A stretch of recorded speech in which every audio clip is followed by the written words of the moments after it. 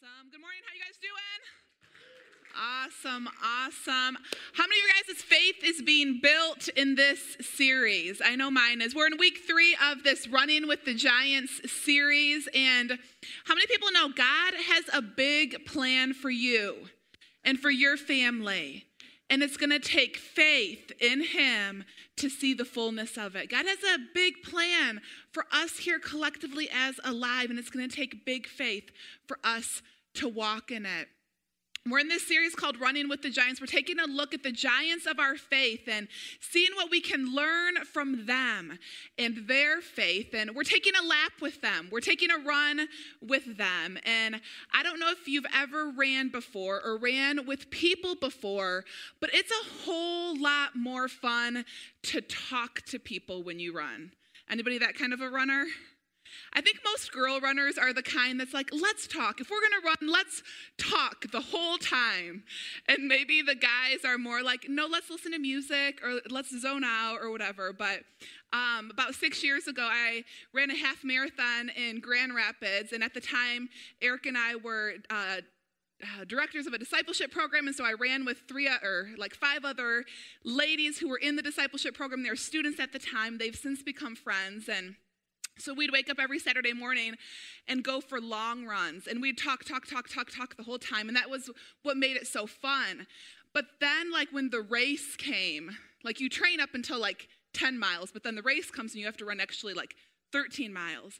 And so when the race came and it hit mile 10 and then mile 11 and then mile 13, it was more breathing was a priority than the talking.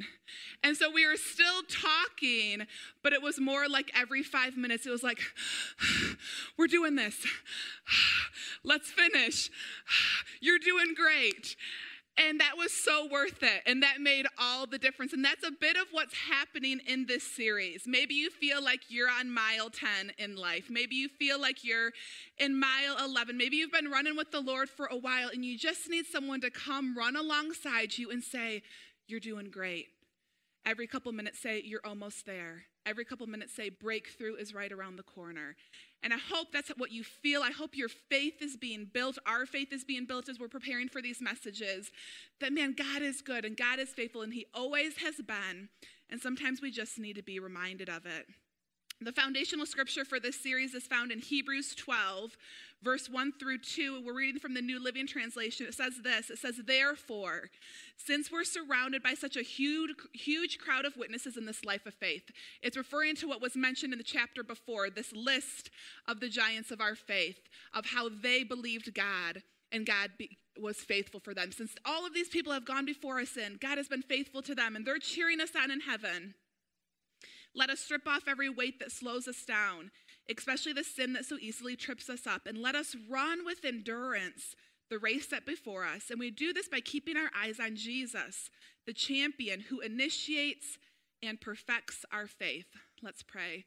Lord, we love you so much, and God, we come with expectation to hear from your word. Lord, we know that as we hear your word, faith rises. And so, Lord, as we hear your word, we pray that our faith would rise. God, we thank you. We trust that you are good, that you have good plans for our life. We lean fully into you and all that you have. We come with expectation to hear a word, a specific rhema word for us, each and every one of us this morning. In Jesus' name, amen. So week 1 of this series, Pastor Eric shared on the life of Noah. And Noah was a pace setter. He talked about the importance of integrity. He talked about the importance of doing things exactly the way God said to do it. And Noah talked to us about how salvation is the reward of our faith. And then last week we took a look at Isaac, the son of Abraham. And Isaac taught us to trust God even when we don't understand. Isaac taught us that just because God promised it doesn't mean that it's going to be easy. And Isaac taught us that God is a rewarder. And so as Isaac left last week, he tagged his son Jacob. And today we're going to take a run with Jacob. We're going to take a look at Jacob's life and his life of faith and what we can learn from him. Some of you guys might be like, remind me again, what's Jacob's story? Let me give you a brief overview of his life, and then we're going to dial into a couple specific moments in his life. So Jacob is Abraham's grandson, which means he's Isaac's son. Isaac had two sons. They were twins, Jacob and Esau. Jacob was actually the second-born twin. On his way out, he had his hand on the heel of his brother Esau. And as I, was reading, there's numerous chapters in Genesis that Jacob's life sprawls across. And numerous times throughout his life, the word deceive is used, or cheated. And so early on, Jacob deceived his brother because he wanted the birthright. Back in those days, to be the firstborn came with extra special blessings on it. And so he traded Esau's birthright for a bowl of soup. He said, oh, look at this good soup. And Esau's like, I want it. And Jacob's like, give me your birthright. And so he gave him his birthright. And we're like, what? It doesn't make sense. But he must have been really hungry.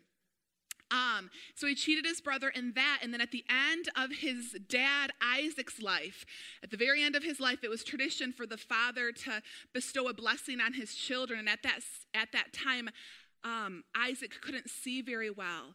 And so Jacob tricked his dad to speak the firstborn blessing over him instead of his brother Esau. And so early on in Jacob's life, we see this pattern of deception and lying and cheating. And you can imagine at that point, Esau's furious. And so Rebecca, Jacob's mom, says, hey, I think you need to flee and get out of here. Otherwise, your brother's going to kill you because you've betrayed him so many times. And so he leaves to go to his mom's brother's family's place of dwelling in Haran to find a wife for himself. And he ends up living there for 20 years. For 20 years, Esau is with his dad in the promised land, and he's over here in Haran while his brother's anger simmers. And he's meeting his wife. So he goes to Haran. He falls in love with Rachel. So he works in Rachel's dad's field and Laban's field for 7 years to earn Rachel's hand in marriage. And then you see this deceive word again. He reaped what he sowed, and his father-in-law cheated him, and he ended up having to marry the younger sister first, and so he married Leah, but then he got to marry Rachel, and then and then finally he decides to come back and face his brother. And I think that's where I'll stop the story, because we're going to talk a lot about what happens there, but I'll kind of give you broad strokes. So he comes back. The relationship between him and Esau is restored. He has 12 sons. God changes his name from Jacob to Israel. And his sons are the 12 tribes of Israel, if you're familiar with that. Then at the end of his life, he dwelt most of his adult life in the promised land. At the end of his life, there was a severe famine that brought him and all of his sons and all of his family to Egypt, where his son Joseph had favor with the Pharaoh. And that's kind of where his life ends. But we're going to dive in deep to a couple of things. And so we're taking a run with Jacob this morning.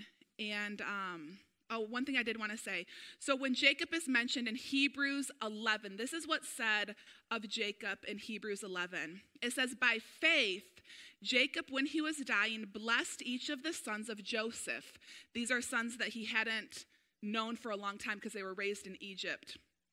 And Jacob worshiped, leaning on the top of his staff.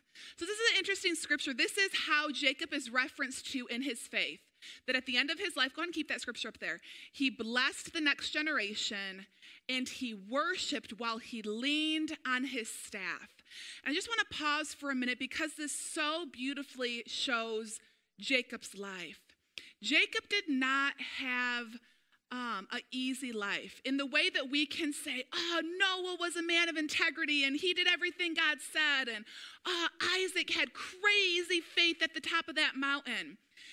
Jacob did not lead a perfect life, and at the end of his life, he's leaning against the staff, representing he has a wearied body and a wearied soul. But yet at the end of his life, he did not stop believing.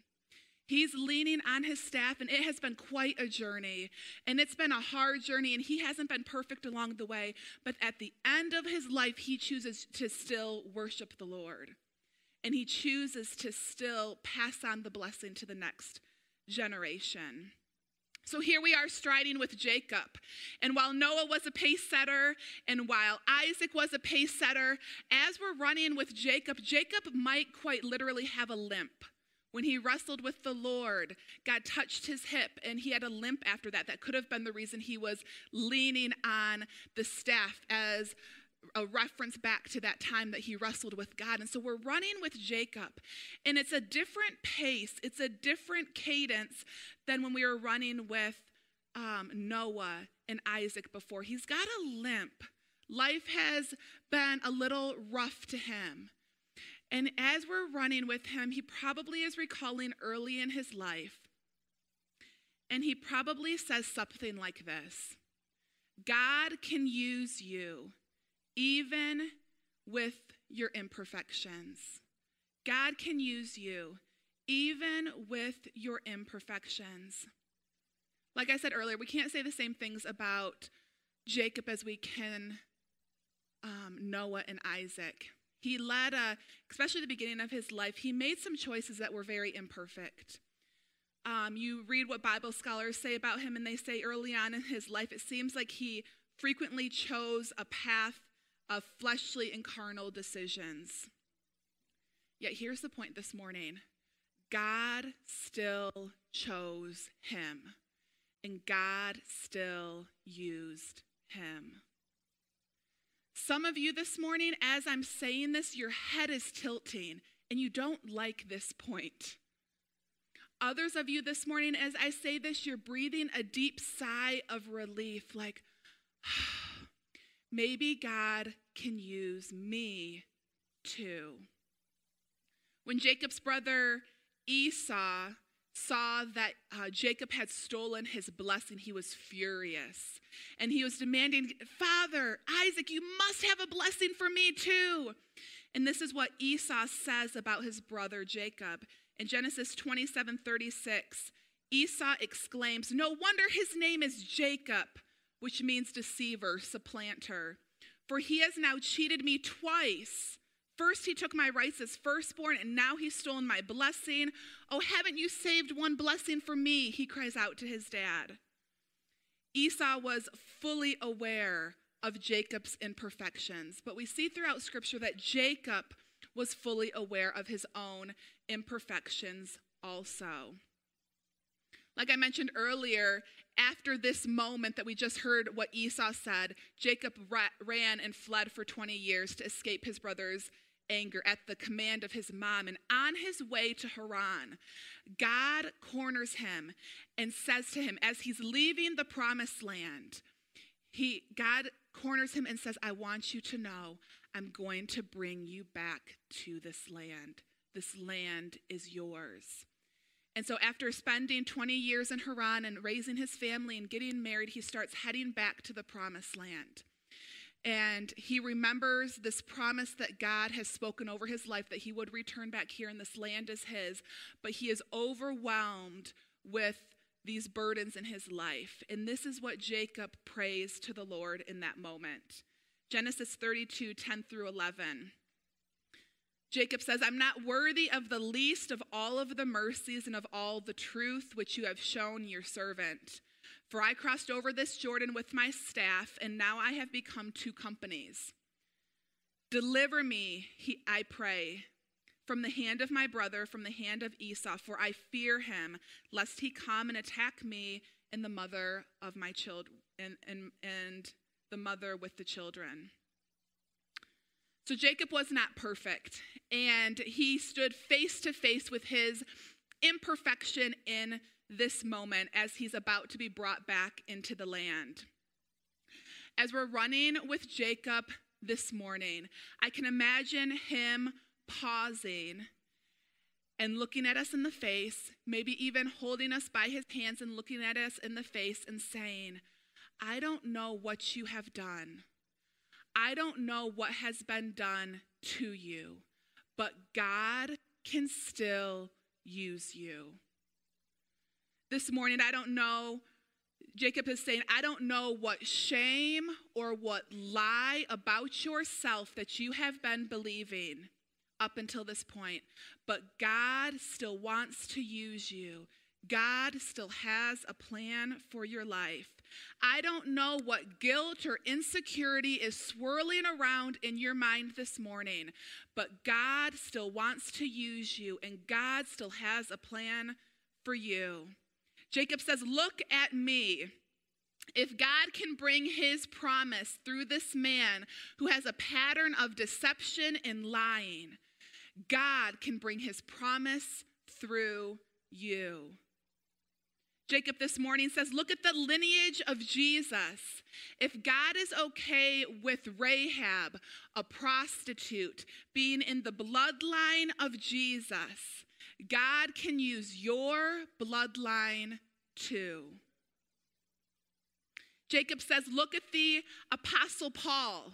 If God can promote someone and have someone write the good majority of the New Testament who previously celebrated and helped facilitate the killing of Christians, God can promote and use you too. Jacob says, look at Mary Magdalene. If God can use a woman who he casted out 7 demons to be the first voice of the resurrection, the first person to proclaim the resurrection of Jesus, he can use your voice to bring the good news to this world too. I don't know what you've done or what has been done to you.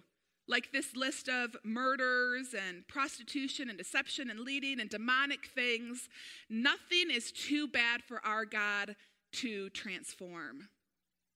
God can and will use you despite your imperfections or the things that have happened to you or that you have done. And maybe I'm not talking to you this morning, but maybe I'm talking to someone that you are refusing to forgive. Maybe I'm talking about someone that you're refusing to believe the best in.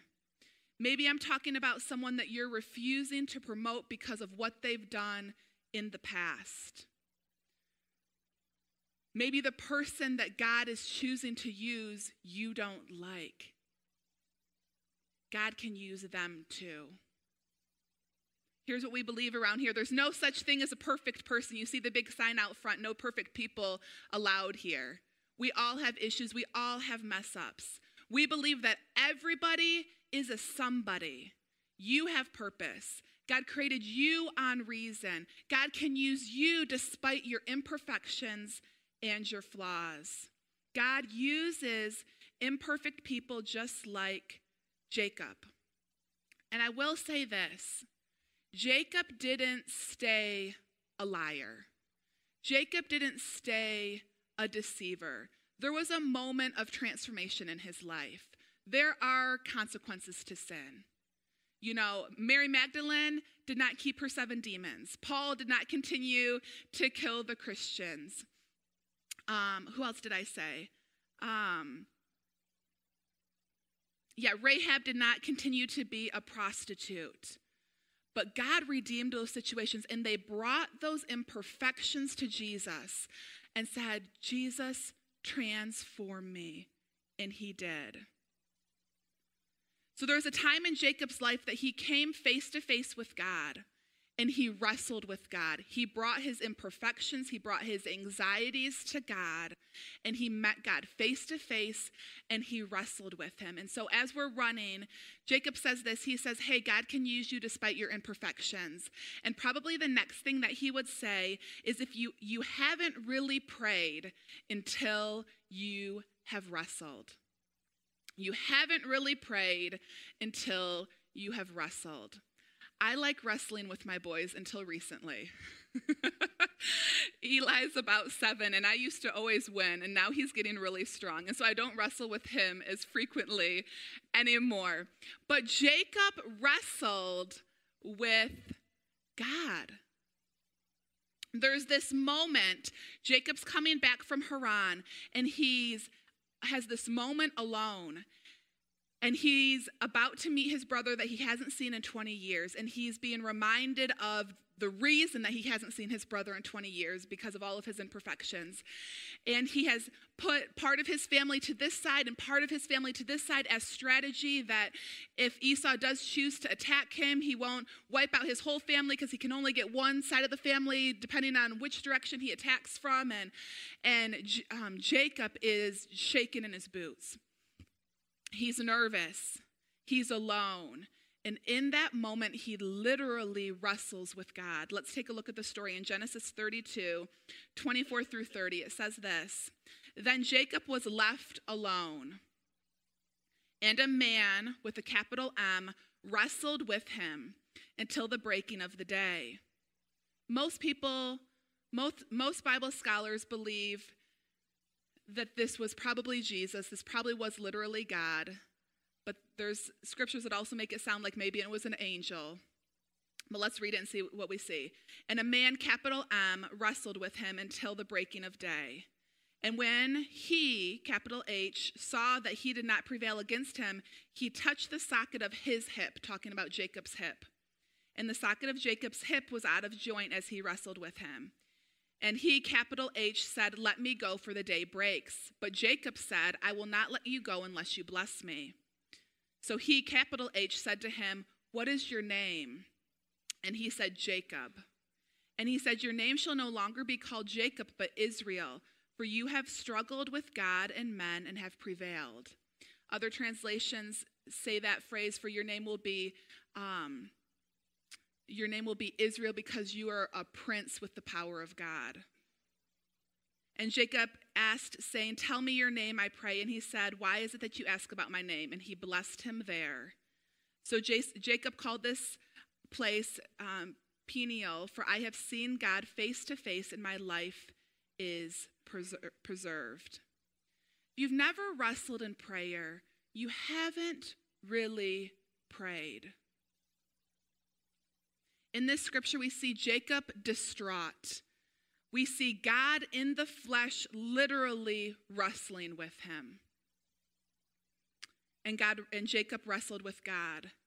I can say in my own life with so much confidence that the biggest testimonies in my life, the most miraculous things that God has done in my life, has come out of a season of deep wrestling in prayer. This tension between, God, I see this in your word, but I'm not seeing it in my reality, and I'm not going to leave until I see your blessing in my life. Jacob wrestled with God. Why is that? If you're going to have big faith, big, giant kind of faith, you're going to have to wrestle in prayer. Maybe it looks like this. God, I know your word says that you desire all people to come to the saving knowledge of Jesus Christ. But why is my child not saved yet? Why are my parents not saved yet? Why is my best friend not saved yet? I have this tension of what I see in your word and what I'm experiencing in my life. And so I believe your word so much, and I have faith so much, and this tension is so great that I'm not just going to become apathetic about it. I'm not just going to say, "Oh, I guess God doesn't want to save my family." But God, I'm going to wrestle with you, and I'm going to remind you of your promises, and I'm going to live in that tension. At the end there, Jacob says, "Don't leave until you bless me." I see that in the purest form. I see that as an act of faith, where he says, "God, you told me that you would bless me, so bless me." And I'm holding on to faith. Maybe for you, you see in the word that God says he's going to supply your every need according to his glorious riches in Christ Jesus. But in the natural, you're living in lack, and there's this great tension. So when you go to prayer, it feels like wrestling, because you're like, "God, I see this in your word, but I'm not experiencing it. So God, give me wisdom and give me favor. And where am I missing it in the natural and in the supernatural?"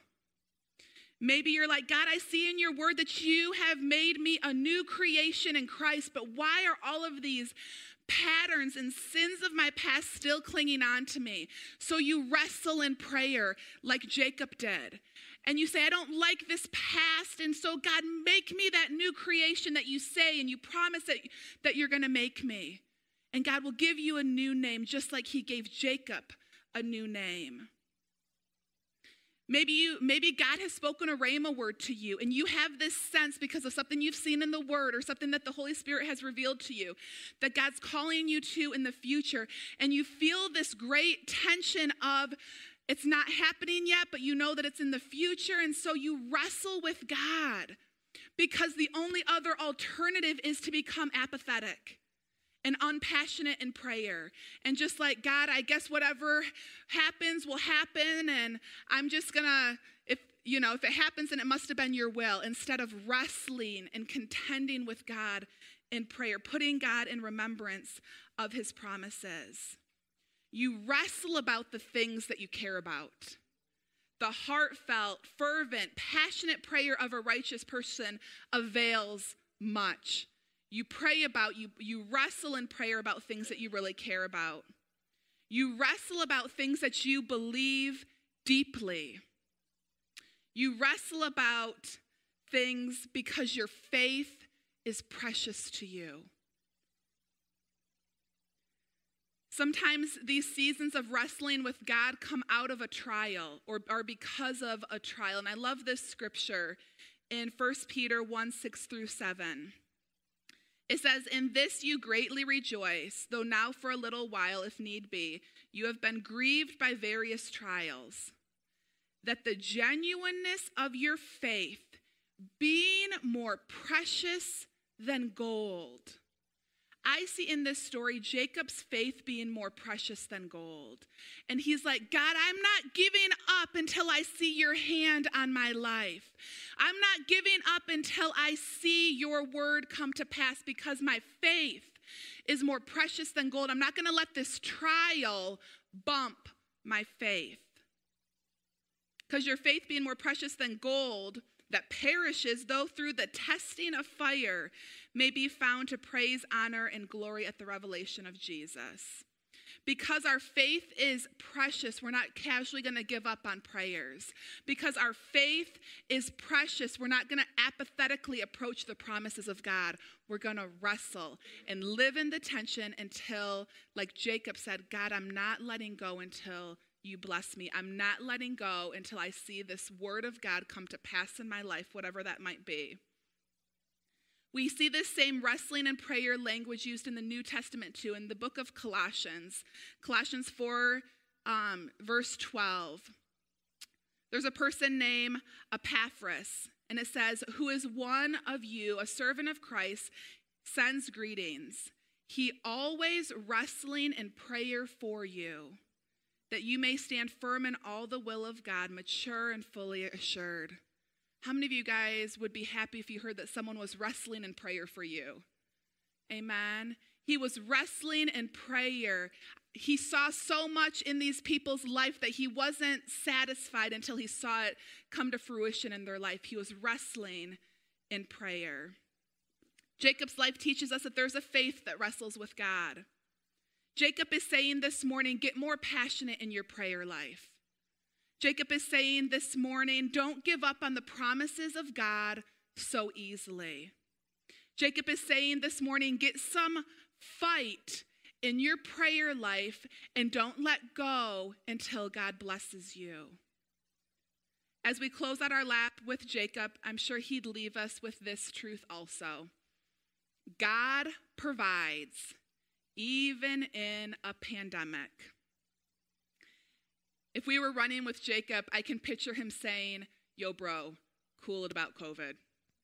Like pandemics and famines and things like this have been around for a long time. My dad, Isaac, lived through a famine. Jacob, lived through a severe famine. And you know what? Famines and pandemics, they don't change who God is. And they don't change what God does. Jacob would probably say, remember back to Isaac's life that we talked about last week.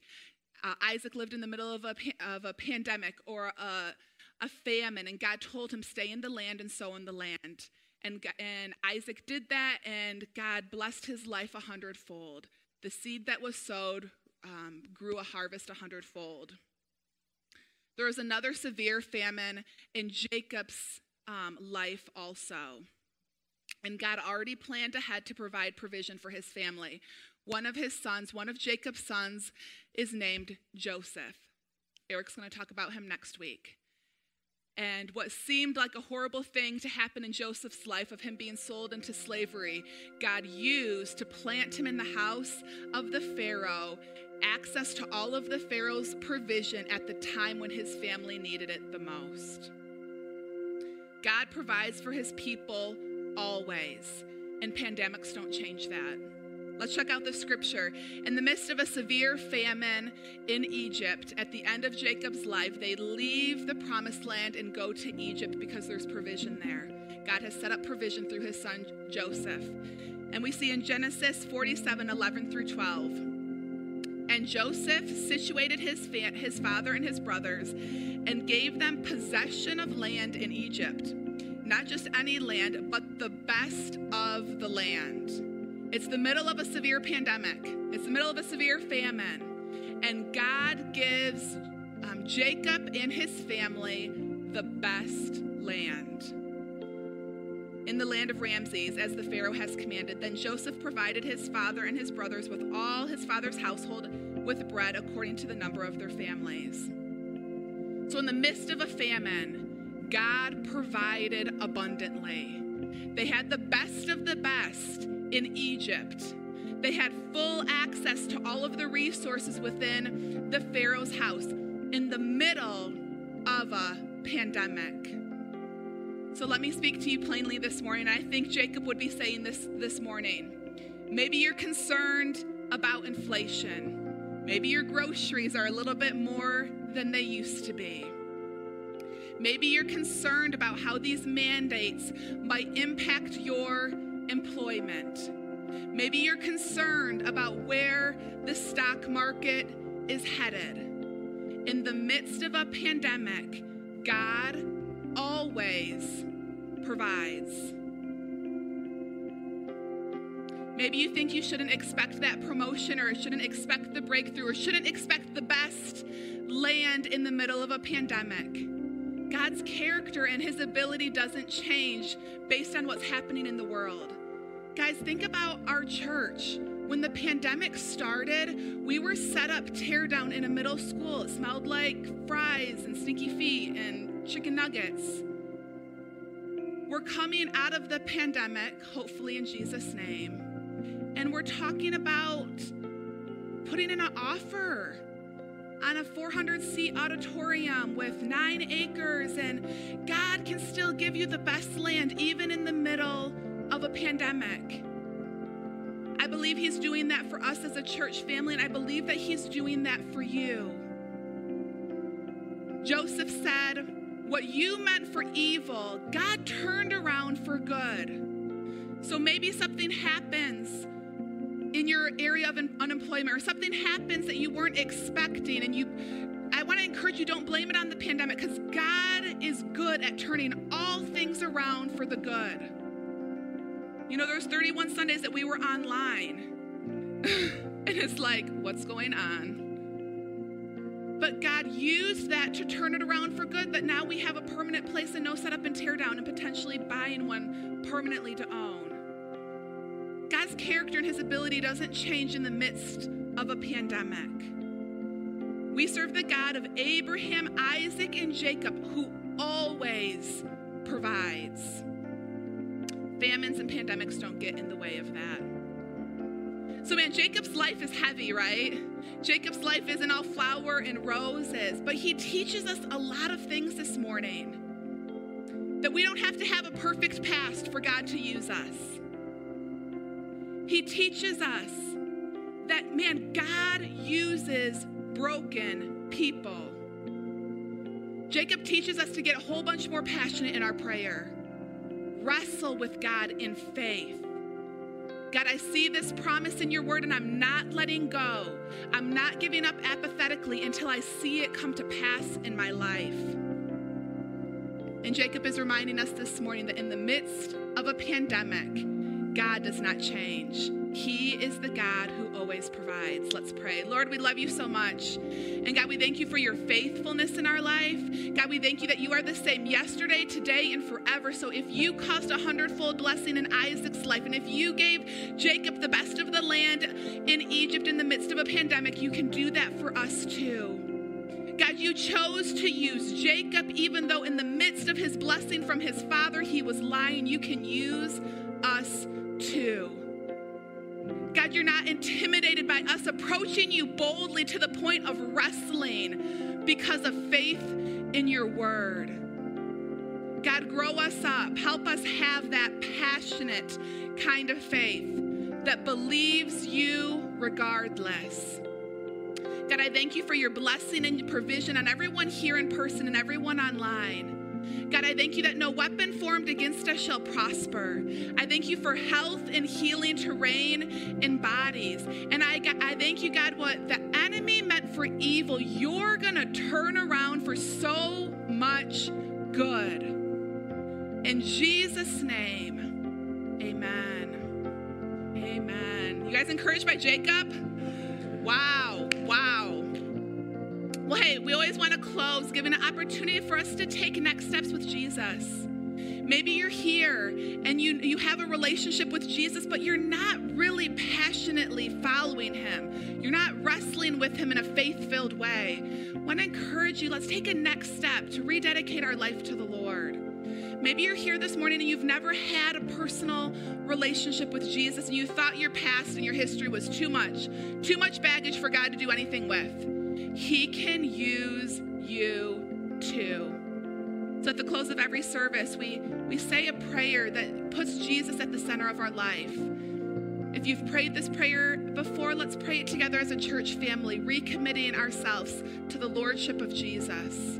If you're here this morning and you've never prayed this prayer, we want to invite you to make a decision today to say, you know what, I'm not going to be caught up by my guilt and condemnation, but I'm going to receive the new life that I can have in Jesus. Let's pray. Heavenly Father, thank you for Jesus. Today, I believe in my heart and I confess with my mouth that he died on that cross for me. And I receive his forgiveness. I receive his freedom. I receive his love. And I place him as the Lord of my life. In Jesus' name, amen. Thanks for listening to this week's podcast. To further connect with us at Alive, visit us at alivefamily.church. And remember, people matter and Jesus is alive.